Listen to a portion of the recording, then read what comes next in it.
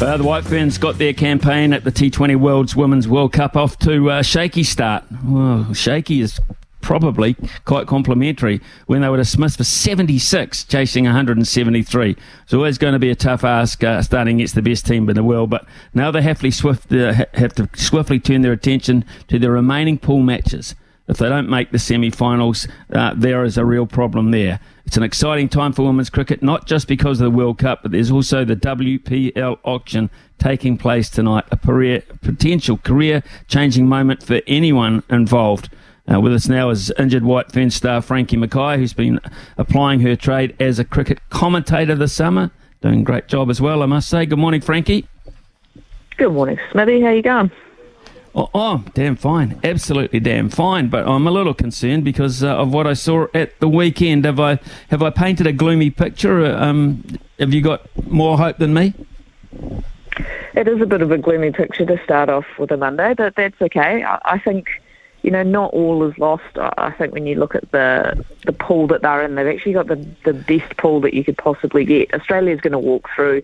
We know that you'd like to put up a little bit more fight against them. No one likes getting blown off the park game one, but South Africa, they're in disarray. They've got rid of their captain because she's not fit enough, even though she's had the best part of the year to get ready for this tournament at home. She's now joined the commentary team. They're unhappy. They've got off-field problems, so that's being pretty much reflected in the way they've played their cricket. And then you've got Sri Lanka and Bangladesh, and we blew Bangladesh off the park when we recently played them in the home series here. So if you look at teams you've got to beat to get through the semi-final stage, you'd think you'd beat the rest comfortably. And then, once you get to semi-final stage, you've just got to play well twice. You've got to have 2 good days of cricket, and then you could be going home lifting a World Cup.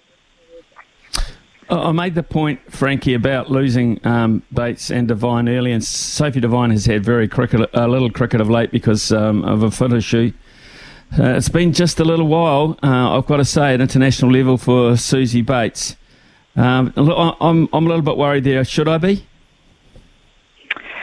Oh, I don't think, does lightning strike twice? Maybe not. That's a little bit of a rare occurrence to have, your 2 best players walk back with a golden next to their name. So if it happens again the next game, then, yeah, you're probably getting pretty close to pushing the panic button. But I think first up, it happens. I don't think, as long as you play the game for, there's always a few nerves around game one. You get 170 put on the board, and those 2 women would be thinking that they've got to probably go out and score at least 120 of them between them is probably how they were feeling. So there's a little bit of concern. Yep, absolutely. You'd love to start your tournament off with 2 of your big guns going out there and blazing it around everywhere, and everyone else can kind of feed off that confidence. But I'd expect them to knock a few round in the next game and hopefully get themselves into a good position. And then when you finish with Bangladesh and Sri Lanka as your last 2 games of the pool, then it's fill your boots time. And we've seen both of them do it. They've probably been accused of being beating up on the minnows throughout their career. So, I'd expect to see it again. And then hopefully that means semi-finals time with 2 players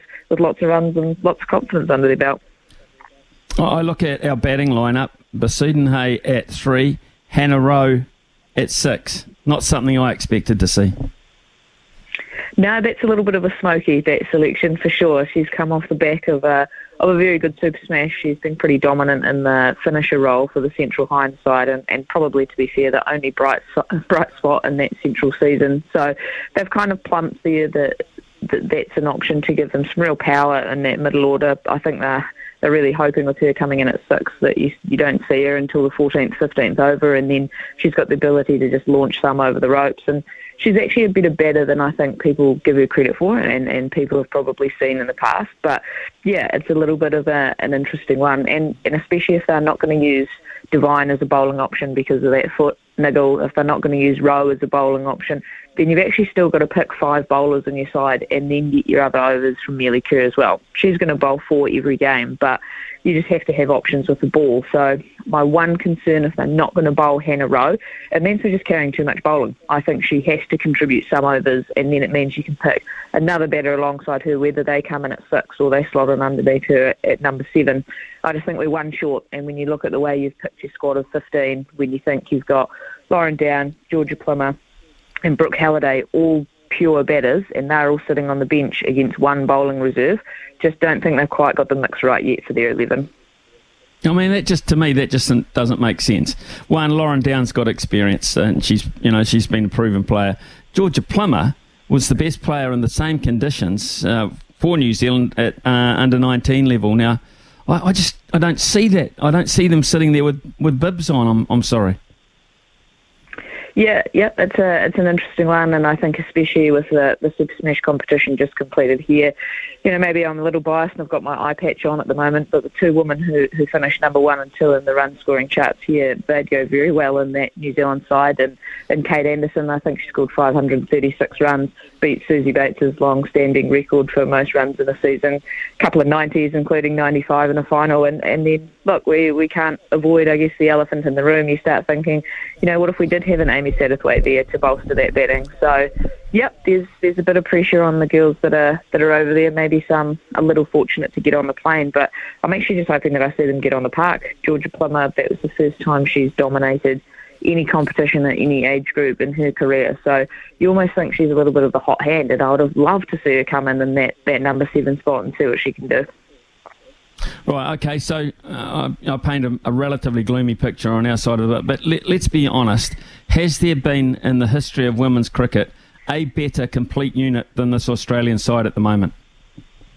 No, simple easy answer for you is no. That's the team in women's cricket that everyone looks at, and probably deep down everyone wants to be part of. Everyone wants to know how they train, how they go about things, what systems they've got in place, how they do their training. It's the team everyone wants to beat. It's the team everyone wants to play like.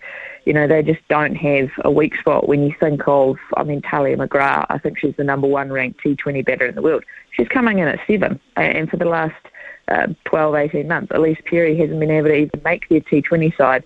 She gets another crack at it, comes in at 4, I think, and she goes 40 off 20 balls. So the wealth of resources they have is phenomenal. Amanda Wellington played here, looked a class above, couldn't get in the side. They've gone for 2 other leg spinners, which is just an embarrassment of riches.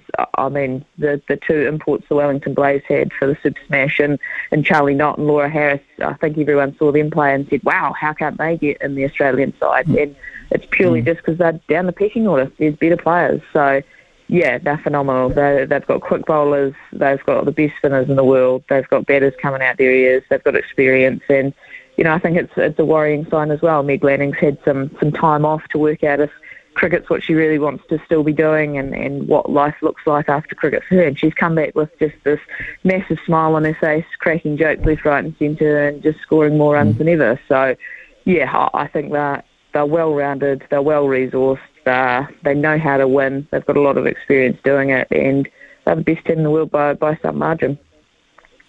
Let's look at South Africa, because as you say, they're not in a happy state, particularly when they're hosting this tournament because of internal issues, and I do have a little area for concern though, because 12 months ago I saw the form of Laura Wolfhard and I saw the impression on a match that Marasan Cap can have, so there is danger there. Oh, absolutely. You can't write any side off. That's a surefire way to see yourself kicked out of a tournament. But, yeah, when you look at, I think, probably their bowling lineup in particular, they're pretty classy. There's no doubt about it. They are, I would say, comfortably a better 50-over team than they are T20. I'm just not quite sure they've worked out exactly their plans and exactly their tempo to be really successful in that format. And I think Dane van Niekerk is a huge loss. Yes, for runs and wickets, but she is tactically on the ball. She's clever, she's a great leader, and she gets the most out of that side. So bowling lineup's what you have to look out for. I think Shabnam Ismail, she's the fastest bowler in women's cricket, and she'll give you a tune-up if you don't turn up on the ball on the day. Marasan Cup, she's the best all-rounder in women's cricket, so again, same thing.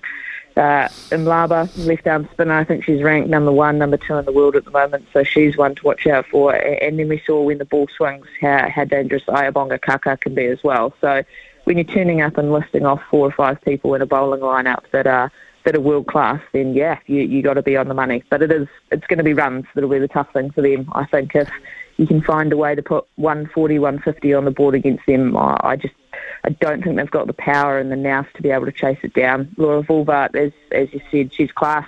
But T20 cricket, it's a little bit still hit and miss for her, and Chloe Tryon is one that she'll come off, she'll hit you 50 off 20, but she'll do it one game in 10. So, yeah, I'd like to think we've got a little too much firepower for them, but yeah, can't write them off, that's for sure. For quite some time, we've been sort of clutching at straws, I think, hoping like heck that, that Amy Satterthwaite might change her mind, or they might change their mind on Amy Satterthwaite, but now we can put that to bed because she has retired. What an impact she has had on women's cricket in this country.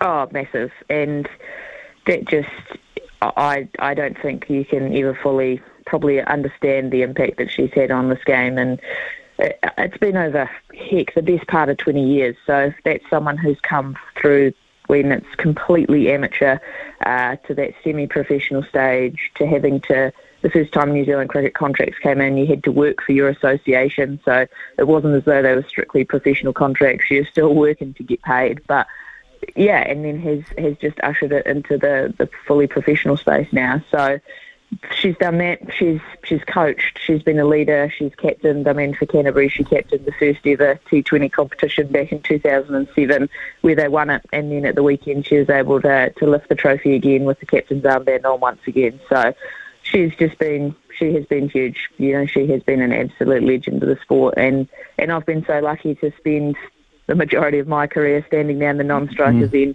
leaning on my bat, watching her do her work. And honestly, that's when people ask me what my favourite things of my cricket career have been, she features in all of them, and that just, I think, speaks to the person that she is as well. So yeah, she'll be really missed around the scenes. She'll definitely be missed in the dressing room. We sit right next to each other at Hagley Oval, so there'll be a big void in that section. So yeah, it's a shame that it's come to an end. I think probably all good things have to, but gosh, there's no one who's served women's cricket better. So hopefully, she's got one-day cricket still coming up for Canterbury. Hopefully they get in the final, and then she ends up going out with 2 titles, because not everyone gets a fairy tale finish, Smithy, but she's one that absolutely deserves it. Yeah, absolutely, and I hope New Zealand cricket pay her some sort of fitting tribute. I guess they will at some point, but they'll have cricket awards at the end of the season. I'm hoping that she'll feature in them quite heavily. So Amy Satterthwaite, thank you for what you have achieved, and for a lot of our cricketers tonight, there'll be some nerves. Some are guaranteed a big paycheck. Some will be sitting on the edge of their seats hoping for some sort of payment for what they're putting in. But the women's IPL equivalent is going to be massive tonight, and I won't say life-changing, but certainly it'll make a lot of people more comfortable. Oh yeah, absolutely it will, and I think it is going to be life-changing for some people involved. I think we've sat by, and we're all fans of the men's game as well. We're all cricket fans, and we've watched the way that the IPL has just changed the men's cricketing landscape over the last decade. So to think that that's now coming around and that's going to be an opportunity for women it's going to be really cool. I think the teams now, they've announced most of their coaching lineups, and you see some of the names and experience that's been listed off there, and I think every player around the world would be lying if they told you they didn't want to be involved or they didn't care either way. So yeah, it's the chance not only to have a bit more money come in, which we won't hide about. You know, everyone wants more for less, so the opportunity to go and play for 4-6 weeks and get a good paycheck out of it will definitely ease some pressures, especially in some of the countries where they're still not compensated as well as your top teams. So that'll be huge for them. But it's just the experience, just the chance to go and, you know, have some Australians in your dressing room and pick their brains, to play cricket in different conditions, to be in the dressing room with some of the best players in the world, I think is massive for any player at any stage of their career. And as we've seen with the men's IPL, there's always been a bolter, there's always been a little bit of a smoky. So I think there's a few girls that are fingers crossed and hoping that it's going to be them that get the chance to go over and experience it. So yeah, there'll be some people sitting down eagerly watching. I know the England girls have said they're a bit disappointed that they're actually playing cricket at the same time as the auction's on. So I think that just shows how much it means to everyone. And yeah, it's a little bit, can't wait to see who gets picked up, and probably can't wait to see who gets picked up for what as well. Yeah, that'll be the interesting thing, just how big they go. Some of those reserves are around the 97,000, I think, for the top line players. So they'll be guaranteed much, much more than that. I was actually talking to Alyssa Healy. I did a little bit of commentary work with her, and I've got to say, that was when we talked about that, Frankie, that was her biggest smile of the day, because I think she might cash in. Yeah, I'm not surprised at all with that one, to be fair. She'll be one of the top picks, I would have guessed. And look, I think some of our Kiwi girls might as well. I'd be surprised if Sophie Devine doesn't end up with a big payday. I think you've got to look pretty closely at Amelia Kerr being one of your marquee players as well, and that's scary to think she's only 22. So, yeah, I definitely think there's just that real air of excitement around it. It feels like we've watched from afar for so long, and maybe Alyssa Healy even slightly more so, because of course husband Mitchell Stark, he's been involved, he's been playing over there, she's been part of it, she's watched it from right up close. So you see the change that it has on those players and the impact it's had on the men's game, and that's all you want, is you just want to have a crack, you just want to play more cricket, you want to be experiencing the same things as your male counterparts talk about. We've all heard the stories, we saw Baz go out and blitz it in the gold helmet for 158 or whatever he scored. Yeah, those are the moments that everyone wants to be part of. So, yeah, I can imagine she'd have a pretty big smile on her face, and if I'm honest, I think she'll have a pretty big check to go home with at the end of it too. Yeah, I think you're right. Frankie, always great to catch up with you and get your thoughts on what's happening, particularly in women's cricket. But, yeah, fingers crossed for the next game against South Africa. Lose that, and I think we're in a spot of either. Frankie Mackay, as always, great to talk. Thank you. Yeah, love it, Smithy. Same to you. Have a good rest of your day.